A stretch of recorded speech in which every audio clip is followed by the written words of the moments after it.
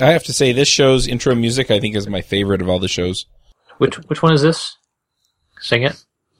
Why don't you just sing it?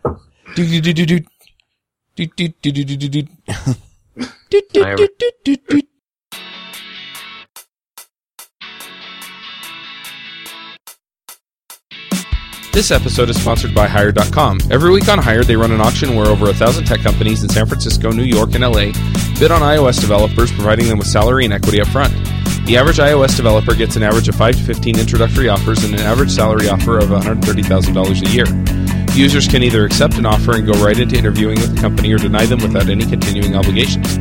It's totally free for users, and when you're hired, they also give you a $2,000 signing bonus as a thank you for using them. But if you use the iPhreaks link, you'll get a $4,000 bonus instead. Finally, if you're not looking for a job but know someone who is, you can refer them to Hired and get a $1,337 bonus if they accept a job. Go sign up at hired.com/iPhreaks. This episode of iPhreaks is brought to you in part by Postcards. Postcards is the simplest way to allow user feedback from right inside your application. With just a simple gesture, anyone testing your app can send you a postcard containing a screenshot of the app and some notes. It's a great way to handle bug reports and feature requests from your client. It takes 5 minutes to set up, and the first 5 postcards each month are free. Get started today by visiting www.postcard.es. This episode is brought to you by Code School. Code School offers interactive online courses in Ruby, JavaScript, HTML, CSS, and iOS. Their courses are fun and interesting and include exercises for the student.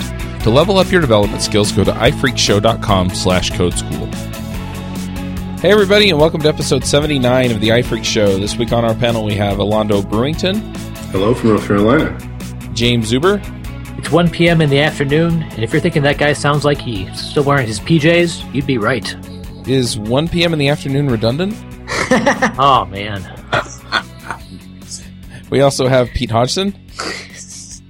Hello from Sutro Tower. All right. I'm Charles Max Wood from devchat.tv. Before we get started, I know that there's some crossover with technologies between the different shows. And so I'm going to announce this here, even though it's a JavaScript event. I'm pulling together a remote JavaScript conference. It's going to be 2 weeks in the evening. That way people can basically DVR the television shows that they watch and watch the conference instead and get that development without having to talk to their boss to try and get the time off or pay a whole bunch of money to travel and then pay a whole bunch of money for a conference ticket. And because there's no venue, it should be pretty cheap. I'll have the site up by the time this goes live, so you can go check it out at jsremoteconf.com. But I thought I'd put it out there since I'm looking also at doing a similar event for iOS, and so I'll let you know when I'm doing that too. But for the meantime, go check that out for me. All right, so we're into the show. We're going to be talking about communication patterns in iOS. And James, I guess, is our resident expert. So why don't you kind of get us started? Where should we start in discussing this? Sure. This is a topic that I did some talks on this year. And we do a lot of talk about MVC, different patterns, how you design your app. And we talked about it last week a little bit. But one of the things that people don't really talk about is how do we communicate with these different objects that we're creating? You know, we're breaking down our view controllers, making them skinny, like Jay Thrash helped us with last week. But, how do we communicate? How do we get this object to do what we want it to do? And there's 3 or 4 kind of base patterns. You've got, say, the delegate pattern, which is pretty basic.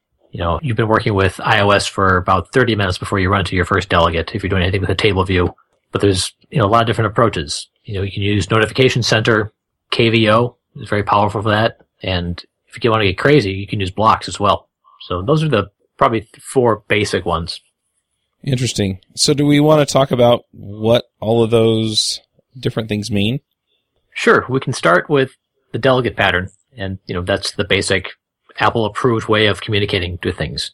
You create a delegate, you pass yourself into the delegate, and you wait for it to call back to you. So that's something that, everyone knows how to do. If you've done any Apple stuff, it's baked into the framework. It's an old pattern. I think it's in the Gang of 4 book. And it works pretty well for a lot of things. If you have one thing you have to keep track of, it works great. I think it's called something different in the Design Patterns book in the Gang of 4 book. I think it's the Observer pattern in the Gang of 4 book. Yeah. Maybe. I think it's notifications. Yeah, it's like one of those patterns that you can use the same mechanism in different contexts and it has a different name, because essentially it's, I don't know, the way I think about it is it's just defining an interface for something and giving someone an implementation of that interface, but that's just the mechanism of it rather than the spirit of why you're doing that thing, I guess. Yeah, anyway, sorry. So the observer pattern to me usually centers around events. And so the idea is that when you change an object, it fires a change event and then something else is listening to it and that does stuff.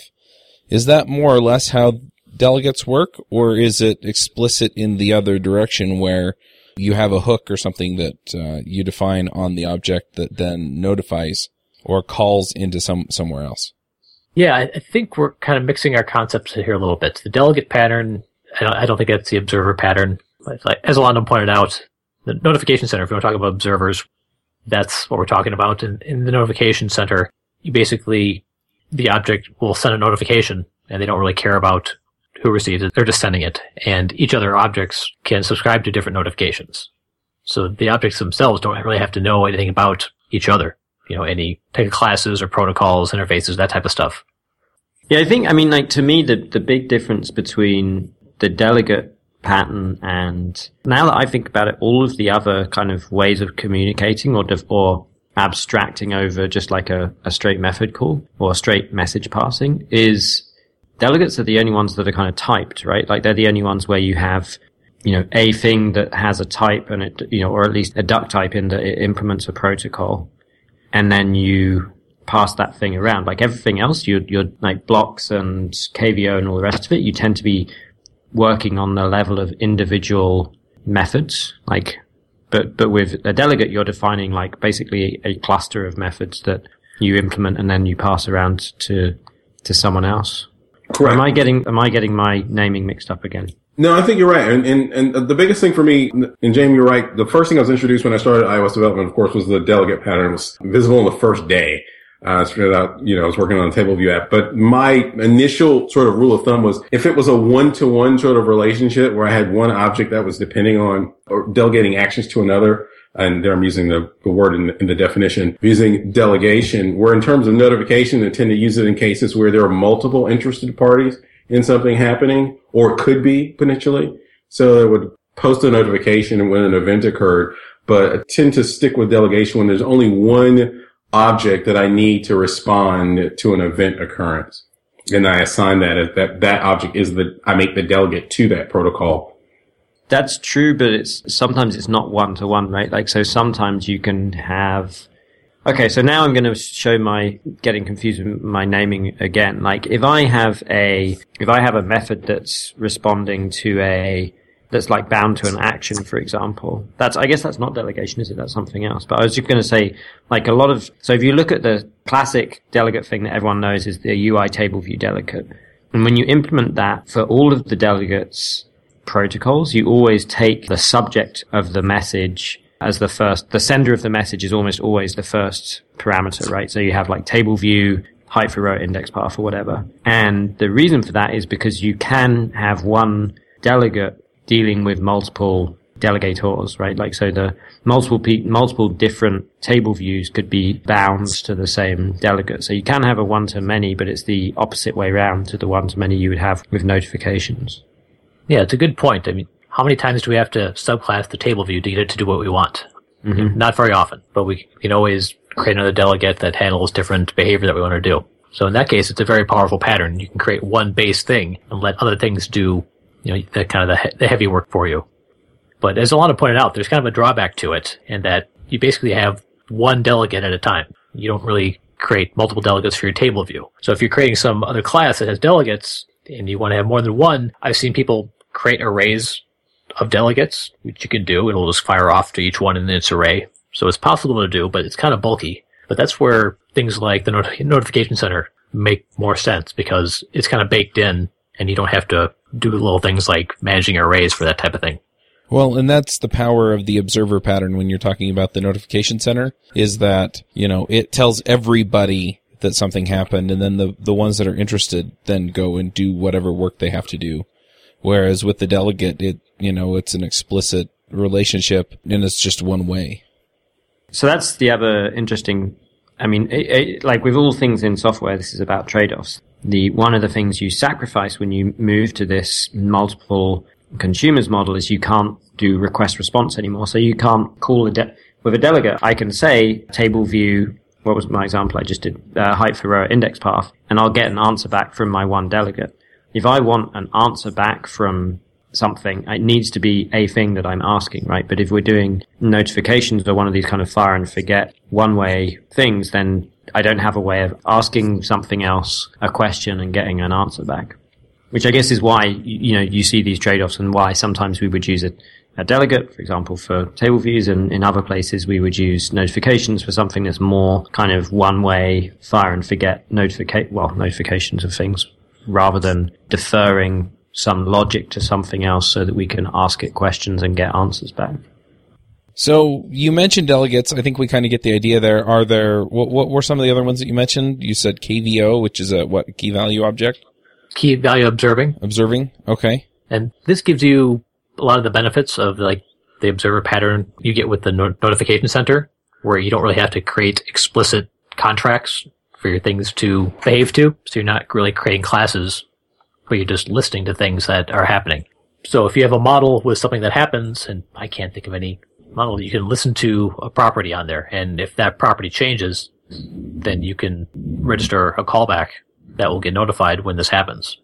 Yeah, I had a recent discussion about this pattern with some of my coworkers, and it was brought up that this was a pattern that they tended to shy away from. And I've only used it once in the past, and it was basically to manage scrolling in multiple directions for a particular view that allowed the user to scroll, basically like paging as well as vertical scrolling. And I was using KVO to monitor when the scroll view was changing so that I could sort of keep everything in balance, because there were multiple panels that needed to stay in sync. So they all needed to scroll together. I was having trouble thinking of another case where I would use it. I mean, that's using a pattern once every 4 years is not a lot, but they were concerned about pitfalls, and I was curious if you'd encountered any or have any rules of thumb of like when you would use KVO and when you would sort of stay away from it.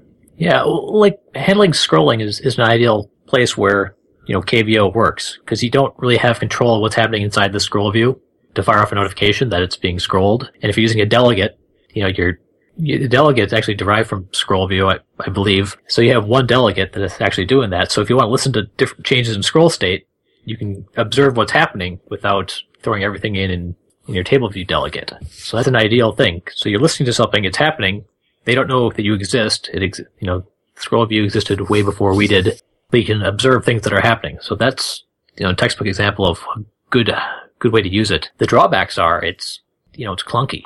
The syntax for it is pretty weird. If you have more than one thing you're listening to for that object, all your KVO stuff comes through one method, observe value for key path. And you're doing, if you've got more than one things you're listening to, you're doing like an if else.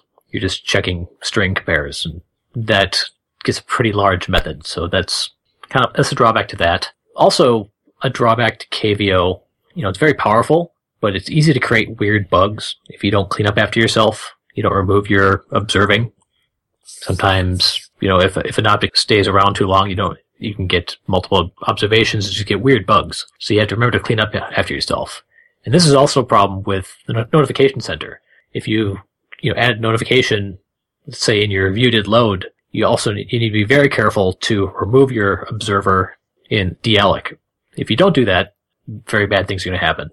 You need these crazy bugs that only happen every once in a while the second time you come to this view controller. So it's very important to clean up after yourself with Notification Center and with KVO.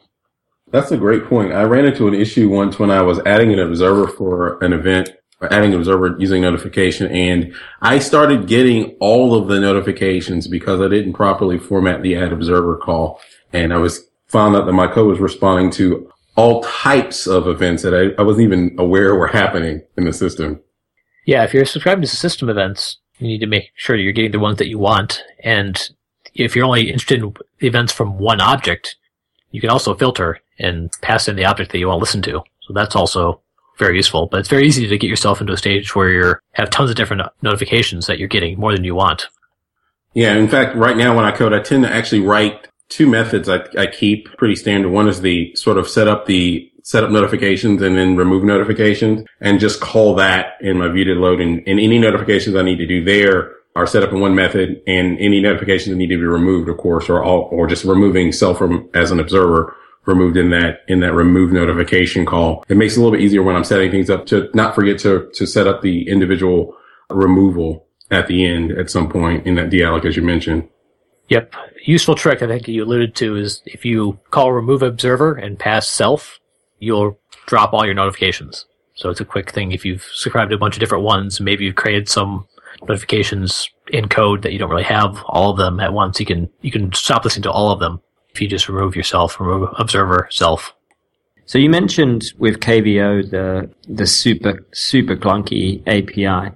I feel like someone on a previous episode was talking about some kind of open source options that are out there to make it easier to deal with KVO, but I can't remember what the name of the library was. Do you guys remember that? Sounds familiar. I can't remember what it is. I mean, I imagine there's a lot of ways you can make things easier. I mean, we've got a dynamic language with Objective-C and runtime, so this type of thing is definitely possible to clean up, but the tools Apple gives you are pretty limited. Yeah, I mean, it's just a really, really horrible API. So there's Mike Ash has a thing called Mike Ash KVO, MAKVO Notification Center from 2008, but I don't know if that's the one. It's irritating me. I can't remember what Bubble Wrap. No, never mind. I'm going to figure it out halfway through this and come back to it. I feel a pick coming on. Maybe. I'm calling it right now. Oh, it's my pick. It's my pick. He's going to find it. The thing that I've always thought would be I guess I'm in the same boat that I've never really used KVO much because to be honest, it's a little bit intimidating.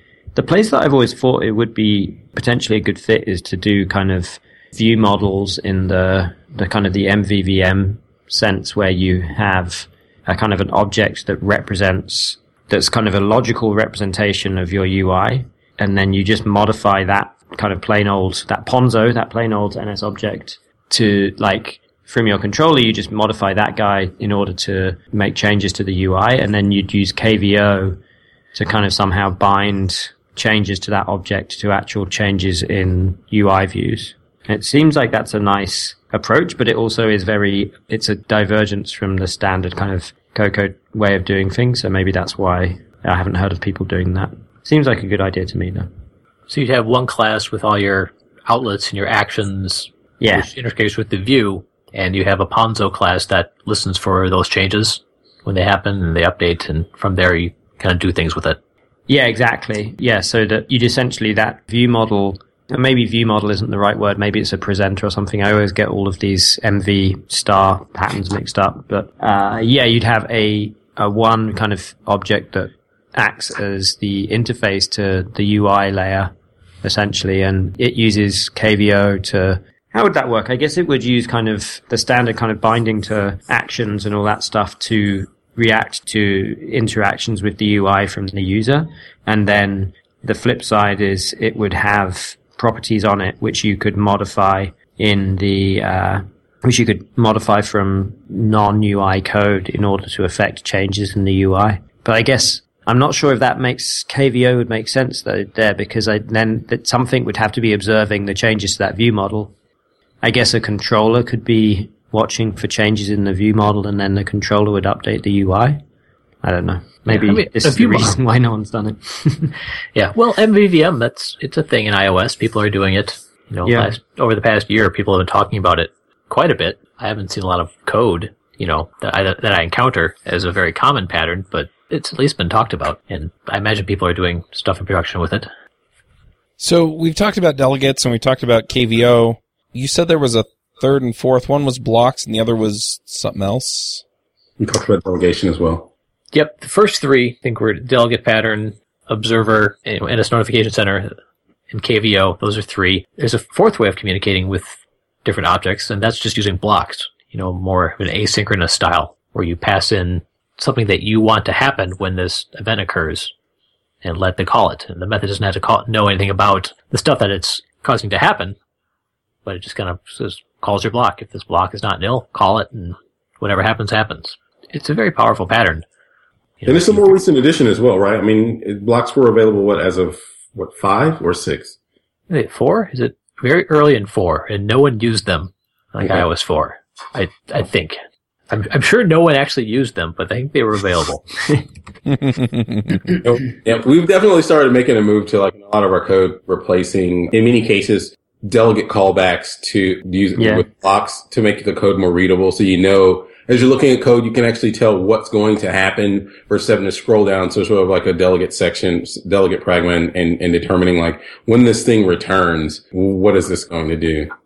I think the other thing that this is maybe another communication thing that isn't on the list that we started with is just directly kind of like giving someone a selector and having someone invoke that selector on you. It's kind of like the generic one method version of the delegate is just like, here's a selector. I mean, that's how you bind to UI actions, right? Is under the covers, as I understand it, and I could be wrong, under the covers, when you turn your nib into actual Objective-C objects, all of that binding stuff that you have to do with the clicky draggy in Interface Builder, essentially you're just passing selectors to the view and saying, hey, when this event occurs, call this selector. So that kind of stuff to me is the stuff where I've done that stuff manually and kind of passed selectors around, I'd much rather pass a delegate around because it's a lot more flexible. And like you say, the code that handles the callback is right there when you're wiring things up rather than it being some separate method further down in the class. So what are some other good use cases for blocks? You talked about after a network operation, this thing succeeded, do this, this thing failed. What are some other good examples of when to use blocks? I've actually done it when invoking a class, and I've got multiple sort of courses of action. For instance, when I've done a edit form, I actually will pass in a block for save, cancel, and delete. And so then I actually have setting on that object the execution that needs to be done when someone taps either of those buttons. So that's one of the situations where I've used it recently. Yeah, I feel like a lot of times with more modern Objective-C, you use blocks where before you would have defined a custom delegate. So rather than making a custom subclass that has like the save, edit, and delete stuff on it, instead you just have a generic like class and you make it polymorphic by actually just providing the different functionality with blocks rather than messing around with a ton of subclasses. Exactly. Yeah, I like that. So you've got your save view controller, which may do things like validation and things like that. But when it comes to time to actually saving, it doesn't care if you're saving to the file system, going to iCloud, or hitting a web service. You can define that in the block that you're passing in, and if requirements change, the view controller itself doesn't really have to change. Yeah, or if you've got, I guess we already talked about the network example, but before blocks, if we were doing a network call, then we would have kind of had a delegate that kind of defines, this is what I want you to do when the call completes. This is what I want you to do if the call fails. Maybe this is what I want you to do as each piece of data comes in. And you'd have to define a subclass for each of those, even if all you really wanted to customize was like what to do when it succeeds, right? You're happy to get the default behavior when it fails, and you don't care about the lower level notification stuff. So you just want to subclass that one method for your custom behavior. And in the past, you would have to have subclassed it and done a bunch of annoying housekeeping to pass in the context that you need for when you handle the success, right? So, when this network call succeeds, I want to do something with some other object. Before blocks, you would have had to have created a subclass, passed that context into the thing when you create it, and then pass that instance to the thing that's doing the actual networking. Then the really nice thing I think about blocks is, well, one of the reasons we really like them is A, because they're super ad hoc and you can just throw it in there without having to do a bunch of ceremony. And B, you get closure. So you can refer to stuff that's at the point that you're invoking the call, at the point that the network call comes back. So you get this asynchronous. I think that's the big thing for blocks is the big use case for blocks is when you've got asynchronous behavior where you need stuff that was around when you started the behavior or started the thing to be available to you when you finished the thing. And before you had blocks, you'd had to have messed around with passing, explicitly managing that context and moving it in and out of different classes. And now you can just close over it and hope that automatic reference counting doesn't give you a memory leak. Absolutely. And my only minor gripe with that early on was I used to see a pattern a lot where the block callback would contain on success and failure blocks. And I'm not a big fan of that. The success is a Boolean. It was successful or not. I can actually handle everything inside of a single block. in either of those cases. I prefer to do it that way anyway. That's interesting. If you're a JavaScript programmer, then you're kind of talking about the node style versus there's some other style. There's like, do you have one callback with some kind of flag in there, or do you have two callbacks and move the logic around between the two? Yeah, and just because in a lot of cases there's cleanup that needs to be done, and I tend to do it. It's common, right? Like most of the stuff you want to do is the same, whether it's a success or failure. Absolutely. I think one of the things that we talked about a long time ago when we were talking about AF networking, a pattern that I really like, not in code I'm writing, but in kind of the APIs for libraries that I'm consuming, is the option to use either a delegate or a block. And essentially, the block version just creates there's like a kind of a generic delegate implementer where you just give it the blocks, or you can actually subclass stuff. And then you get to pick, as a consumer of that API, as kind of a client of that library, I get to choose whether to use blocks or delegates depending on the context. It's really annoying when you have to do that plumbing yourself in your client code to turn a delegate-based API into a block-based API or vice versa. I really like the option of having both. That's a great point. As an API developer, I just threw up a little bit in my mouth having to do both. But that's the thing, right? Like, you're one person doing it versus every single consumer doing it. Every single consumer doing things twice, two different ways, being able to do it. But I see what you're saying. Twice the things that can go wrong and you have to test. And I mean, but that's the point, right? Is you can do it as the person who's maintaining that kind of system. You have lots more kind of understanding of the moving parts, and it's a lot easier for you to get it right than it is for someone else to get it right. And if someone else gets it wrong, they'll blame the library, not their crappy code, right? Like if someone else doesn't understand if you define callback X, then you should also define callback Y. They'll just go ahead and screw it up and then say that there's a bug in your library because they're using it wrong. So I agree, as an API consumer, choice is good, but you should always do it my way. Yeah.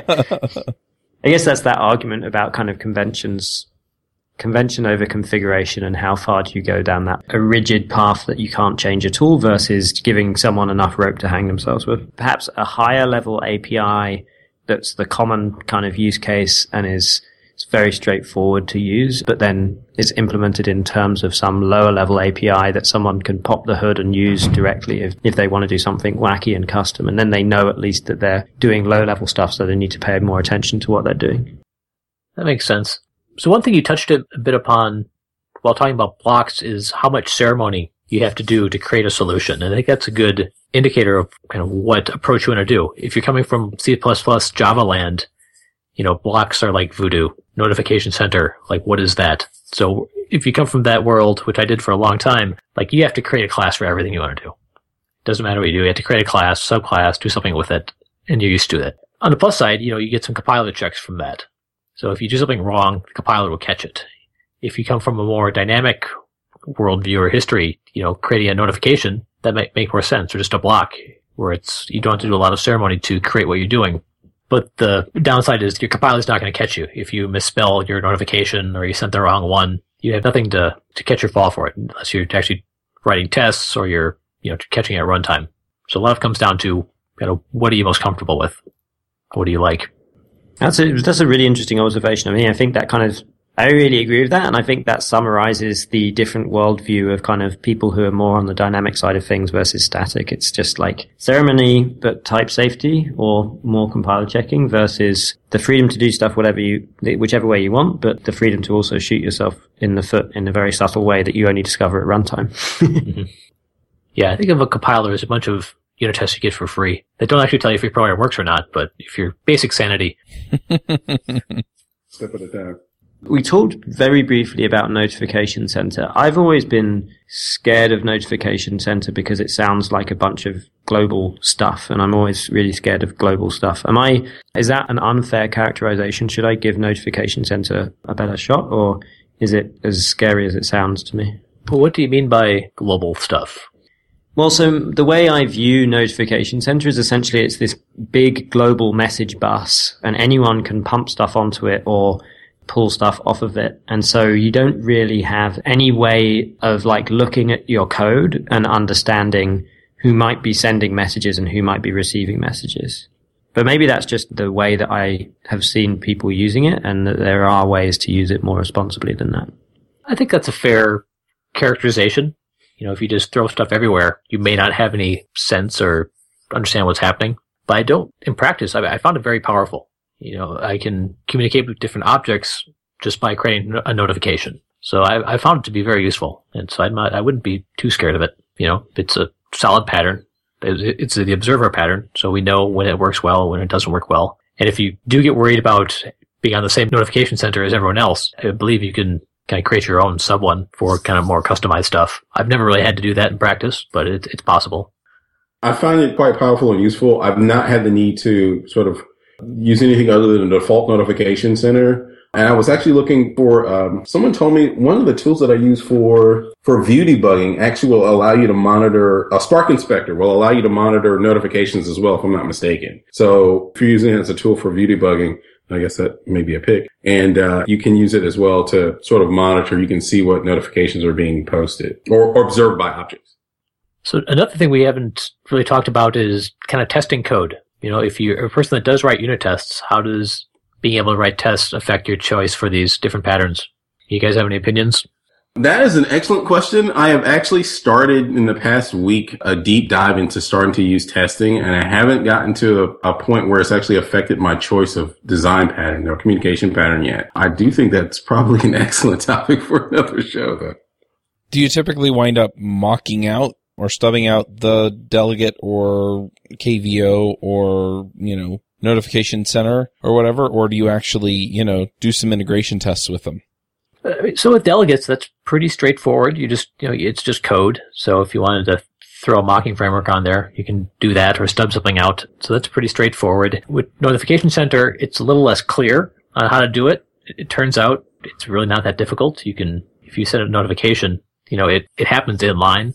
It's not something like goes off and happens at a different time. It actually happens in line. So whatever thread that you're on, it'll do the notification, the observer, the method will happen at the same thing, so you can notify what happens. And if you're using OCMock, they have ways where you can notify that notifications happened, things like that, so you can write tests around this notification occurred, and also, verify that this happened when I sent this notification. And who's the guy who wrote the unit testing iOS book? Graham Lee. Graham Lee, yeah, he talks a little bit about testing kind of notification patterns. So he had a pretty good chapter on that.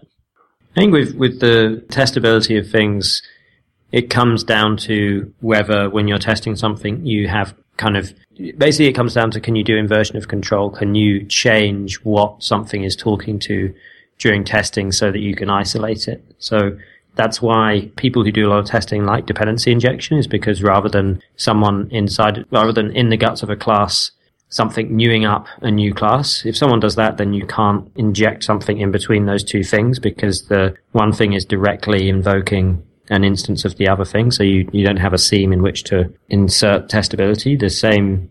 You can use the same kind of lens to look at how testable these different approaches are. Like a delegate, for example, is very easy to inject because, like you said, all you need to do is just create a fake version of the delegate and just make sure it's interacted with correctly. Same thing with blocks, right? Like you can just give the thing a block that keeps track of whether it's being called or not. But blocks is just more housekeeping, because you have to, ironically, blocks in general tend to mean less housekeeping and less ceremony. But in terms of testability, they end up being, I think, more work, because you end up having to do a bunch of custom stuff in your test code to keep track of whether the block has been invoked or not. Yeah, especially if you have to check parameters. You're looking for this value. Yeah, that's blocks really get kind of a pain, and if it's a value type, then it's another thing of pain. So mocking frameworks with blocks can be a pain. But it turns out if you just want to subclass the class, like old school Java, TDD, then a lot of the code becomes fairly easy to test. You can just put a method that checks what you want to check. So if you do the old school kind of subclass and test. Yeah, like the test specific subclass thing. Yep. I feel like notification center would be tricky to test.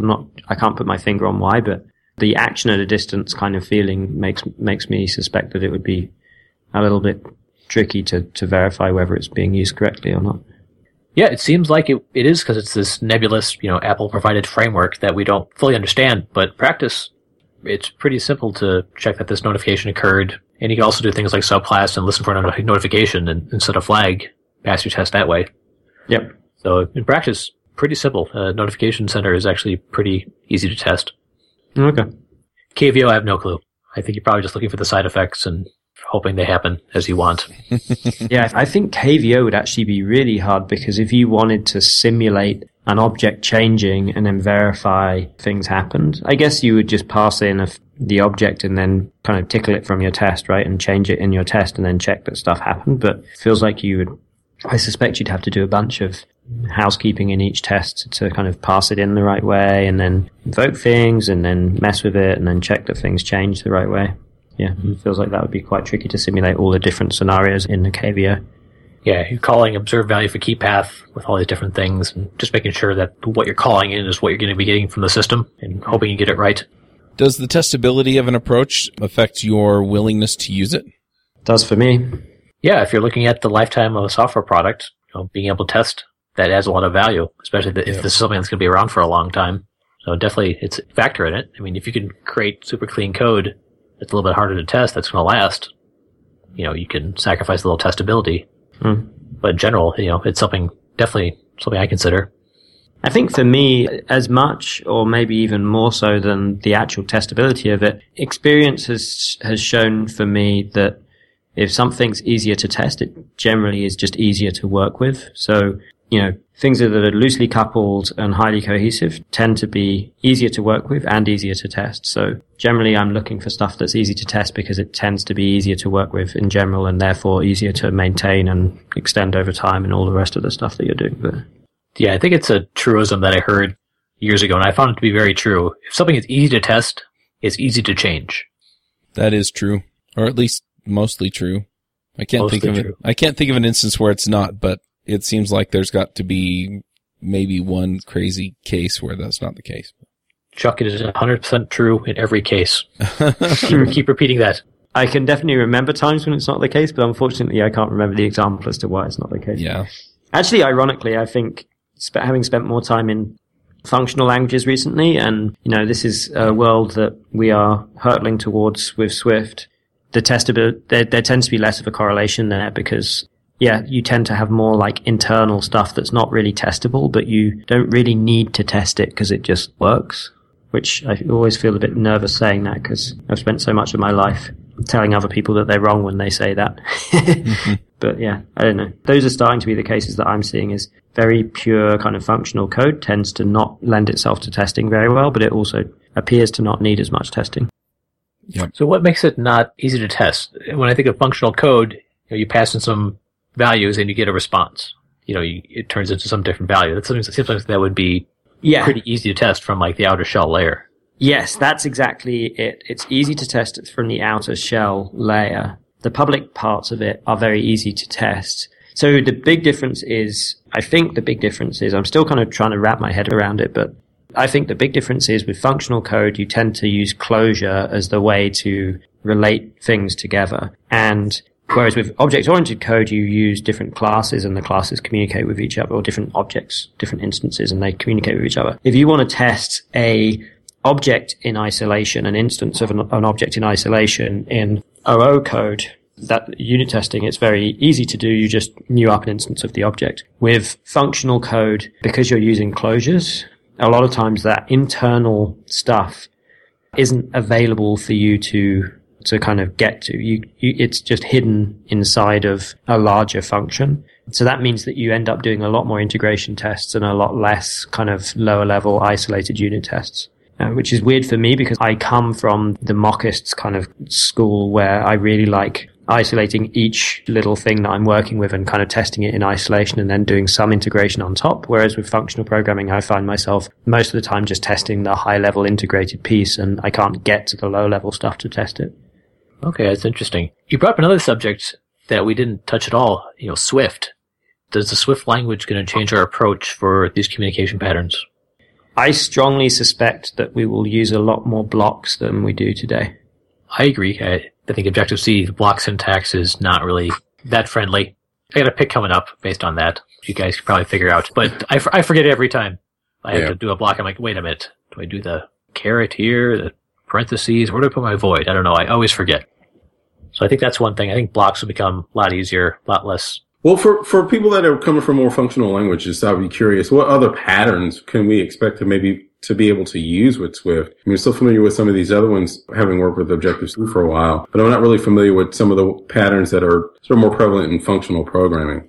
I think the big one, and I'm not totally sure if this counts as a kind of topic of kind of communication patterns, but the big thing that you see in functional versus OO, and then definitely for Swift, is pattern matching rather than polymorphism, or pattern matching as the means for polymorphism. So today in Objective-C, if we want something to, two things that look the same from the outside but behave differently internally, then we use subclassing, or we implement a protocol. And so that's how delegates work, right? Like every table view delegate looks like a table view delegate, but it behaves differently depending on what the subclass is. With functional languages that have pattern matching, like Swift does, you end up using pattern matching as your switching mechanism rather than subclassing, rather than kind of dynamic dispatch. So I think that's one big shift that we will probably see in like 5 years' time or something, is using pattern matching as the mechanism for deciding what to do rather than subclassing. But I'm not totally sure how that relates to the kind of stuff we're talking about with like handling network calls or registering custom callbacks and things like that. That makes sense. Now, I think KVO is going to be less useful because that relies on NSObject, which I don't think we have in Swift. Anyone know for sure before I commit that's this to interesting. memory? I think it's available, but by default, I don't know. I'm not going to make an idiot of myself in public. That's kind of funny though, to think that that's an entire mechanism that just isn't really going to be available to us anymore. I wouldn't be shocked if it's available, but maybe the way that the language is structured would, encourage us to use a different means of doing things. Yeah, with Objective-C, almost everything's an NSObject. With Swift, that's probably not the case where everything's going to be an NSObject. Or it may be neatly wrapped around it and given a little bit different interface. I'd be interested to know this, but I don't know for sure. Well, luckily I am a full Stack Overflow developer. So I searched on Stack Overflow, I scrolled down to the answer, skipped the question, skipped the first answer which didn't have enough upvotes, and it says yes and no. So that's the answer. Nice.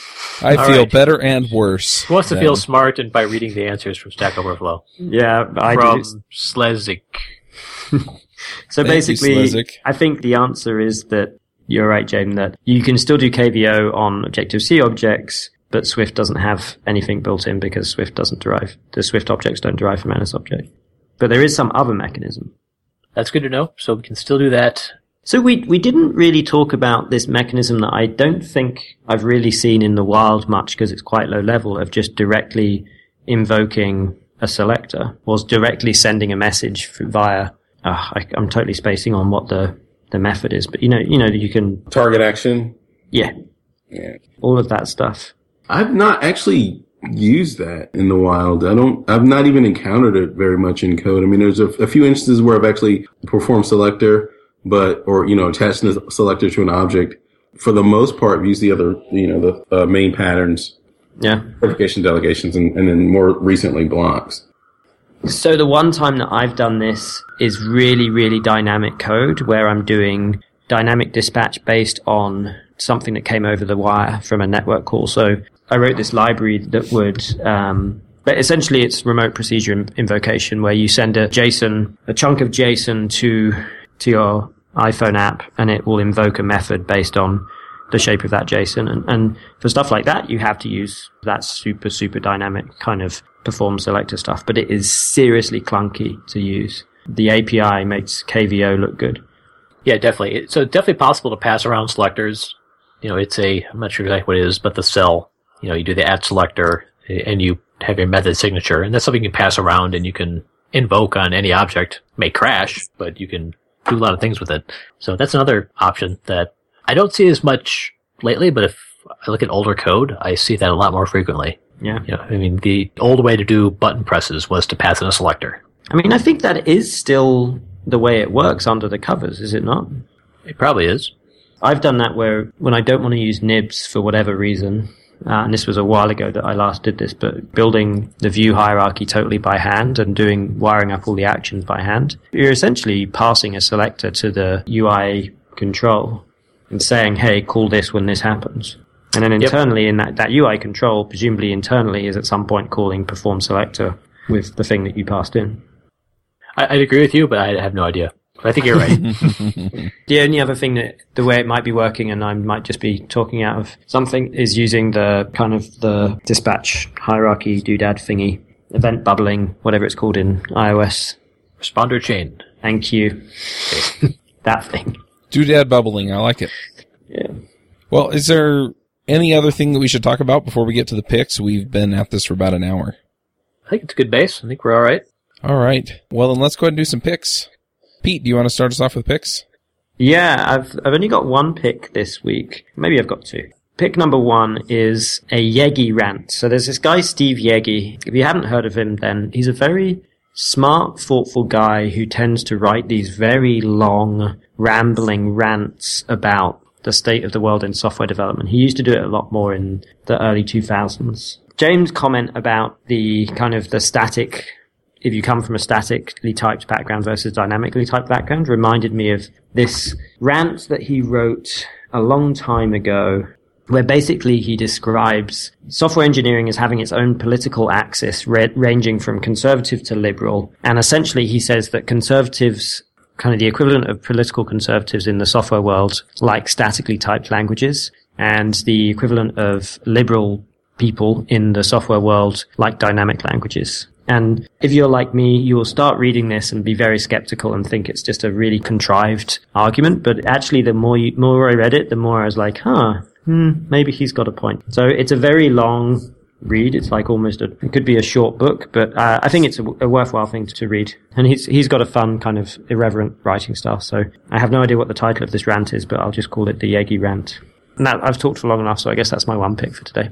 Cool. Alonda, what are your picks? I have three, actually. One, because I started working in the last week trying to really get my head around and practice test-driven development. There's a really good post on John Reed's quality coding site on using app code, which is another tool that I've been trying to use more recently for better TTD. And actually, he sort of highlights a lot of the advantages app code has over Xcode in using TDD and as far as the tools and quick and shortcuts. In addition to that, Spark Inspector was a tool that I mentioned while we were talking that does allow you to view notifications. I've used it on occasion for view debugging more than anything else. And I still find it more useful than the view debugging that's a part of that we now have in Xcode.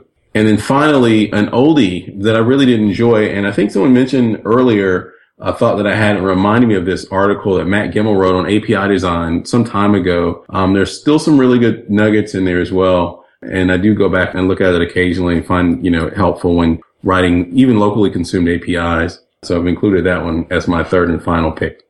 Awesome. James, what are your picks? So I'm going to have two picks. So I mentioned a little bit that I always forget block syntax. So I've got a site that you can check out anytime you need to figure out how do I declare a block in Objective-C. Local variable, property, method parameter. It's called goshdarnblocksyntax.com. And there is a not safe for work version, which I'm sure smart readers can deduce, which I tend to type because I'm forgetting where to put my voids. But yeah, it's a great resource. How do I pass a block as an argument to a method call? Well, here it is. One page. So goshdarnblocksyntax.com.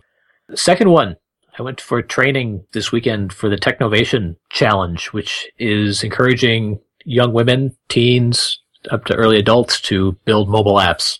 And they've got I don't remember the name of the language, but it's similar to Scratch, where you just drag things along a thing where you can create loops and do logic and things like that. Technovation Challenge. It runs on some weird phone. I'm not sure if you guys have heard of it. Android. I'm not sure, but it was invented by MIT, the app innovator. That's what they're using. But it allows people to drag things onto a screen and actually show up on an actual phone, an Android phone, so they can create their package and send it to their friends and things like that. It's really cool. So to get young women coding, developing apps. So Technovation Challenge. I believe it's yearly and it's starting up soon. So they always need mentors. So check it out and there's probably something happening close to you. +1 on that. I know I always +1 your picks, but yeah, we've done fair few thought workers have been mentors for this, and it sounds like a really fun program and very satisfying to do. So I recommend getting involved. All right. I've got one pick. I keep thinking that I picked this last week, but I don't think I did. I've been reading this book, The Legacy Journey by Dave Ramsey, and it's a book about his view on wealth, specifically as he reads it from the Bible. So if the Christian thing is not your thing, then this may not be the book for you, but it has profoundly impacted me both on a financial level, the way I think about things, and a faith level as far as the way I think about specific things. And so I really enjoyed it. I actually cried while I listened to it a couple of times. So I found many of the principles in there very inspiring. So I'm definitely going to pick that. And then I just want to throw out as a reminder that I am going to be doing the JS Remote Conference. It's going to be at the beginning of February. So go check it out at jsremoteconf.com. And that's it. Those are my picks. Very cool. All right. Well, I don't think we have any announcements. So we'll wrap up the show and we'll catch you all next week. This episode is sponsored by Mad Glory. You've been building software for a long time, and sometimes it gets a little overwhelming. Work piles up, hiring sucks, and it's hard to get projects out the door. Check out Mad Glory. They're a small shop with experience shipping big products. They're smart, dedicated, will augment your team, and work as hard as you do. Find them online at madglory.com or on Twitter at madglory. Hosting and bandwidth provided by the Blue Box Group. Check them out at bluebox.net. Bandwidth for this segment is provided by CacheFly, the world's fastest CDN. Deliver your content fast with CacheFly. Visit CacheFly.com to learn more. Would you like to join a conversation with the iPhreaks and their guests? Want to support the show? We have a form that allows you to join the conversation and support the show at the same time. You can sign up at iPhreakshow.com/forum.